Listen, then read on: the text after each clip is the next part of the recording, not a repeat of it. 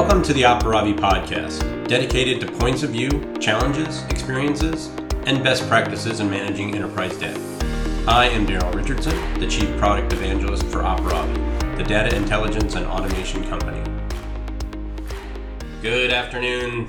Today we are going to take a look at the topic of PII and what it is. So over the last few months, we've had the opportunity to join webinars and socials and online technology sessions, because we've been at home and kind of locked into seclusion in a lot of cases. And since I've been in the governance and compliance field for about 13 years now, I always gravitate towards the data intelligence type webinars just by nature. I'm starting to see that the true definition of PII and other regulated data types is a bit cloudy for some industry professionals. I recently attended a GDPR type webinar where PII was the focus. The content was rather disappointing, and it would appear to me that the application that they were pushing is missing a lot of what PII data there is to capture and manage. So there are quite a few different versions or definitions of PII. However, this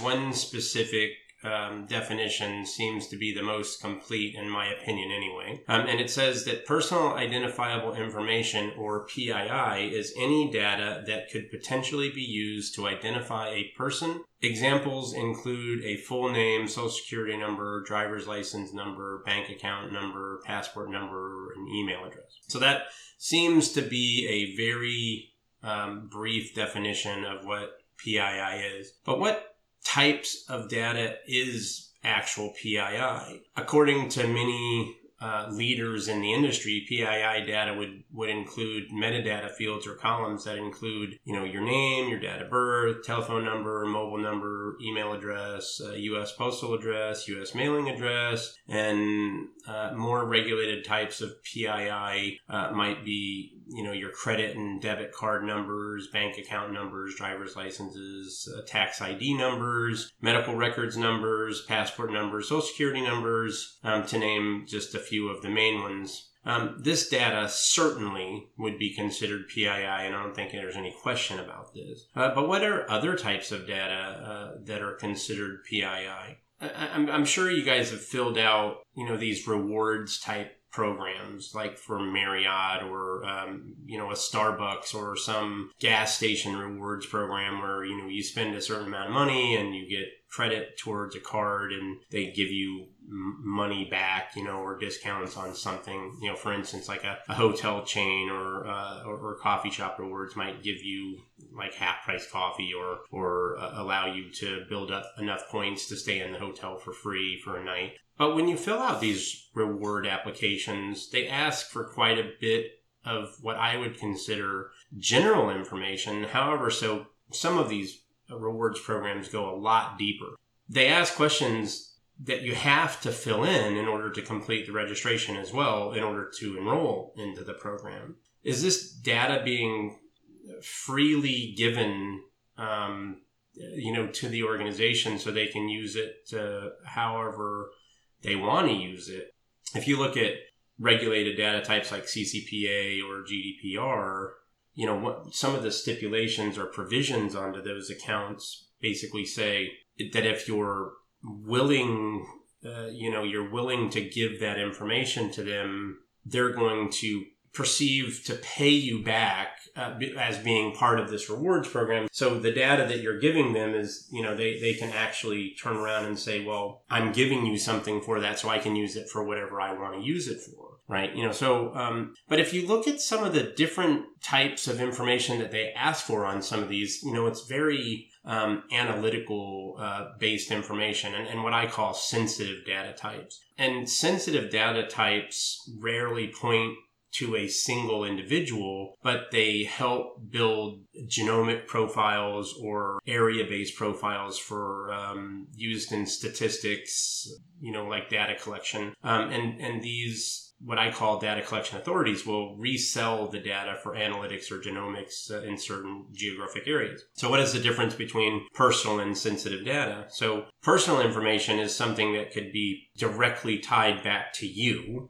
Whereas the sensitive data types are the fields like biometric data or ethnicity or genetic data, login credentials, religious preferences, political affiliations, your level of education, your gender, certain health data, your marital status, sexual orientation, trade union affiliations, and some other things. While these data types are not specifically collected to directly relate to an individual, this data is stored for the analytical purposes. However, there are some that feel they would rather not answer these questions due to the sensitive nature or a possible fear of being discriminated against. And this is for a good reason. Some organizations have been fined and their reputation has been severely damaged by not employing or granting loans or working with certain individuals that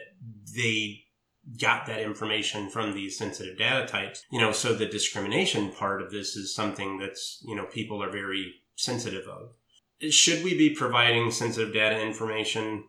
In my professional opinion, I say no way. Organizations that force their consumers to provide this type of data could be potentially harmful for you, the consumer.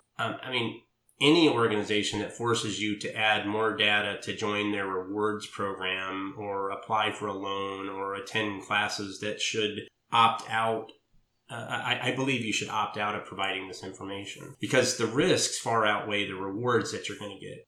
In the case of California, there are, as a part of the CCPA, one of the requirements is there's an opt-out button. Right. So what that means is that if the business is doing, they do operations in California and they're collecting this type of PII or sensitive information and you click the opt out button on their website, that means they cannot in any way, shape or form pass that information along or sell it to a third party data collection company. And if they do, you could bring them up, take them to court or do whatever you need to do and collect money from them. And some of the fines can get pretty stringent, but if you look deeper into the different provisions, one of these provisions is the willingness to provide information based on like a rewards program or something. So even though you put an opt-out function, the potential for them to still distribute your sensitive data information is still there because it falls into one of these provisions where the rewards program is actually a way of them paying you for that information. So you really have to be careful about that. Another thing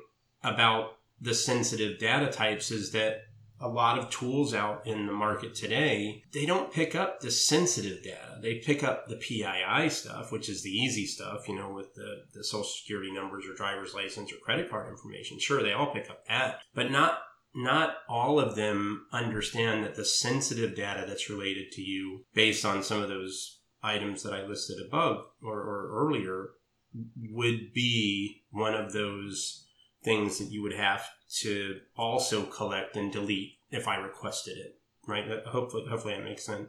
So I hope this kind of sheds some light on what PII truly is. Operavi's data intelligence and automation platform, we can locate all types of PII, not just the name and the bank account and the driver's license and the credit card, but we also detect the sensitive data types as well. So you can be rest assured as an organization using the platform that you're going to be able to locate this data when you need to locate it. And, if somebody says, they want to be, all of their data removed because it's a GDPR or CCPA thing, you're going to be able to find all the data that is sensitive or PII based and remove that data. So anyway, I hope this helps, and I hope everybody has a great week, and I look forward to the next one. So everyone have a great day, and thank you for listening.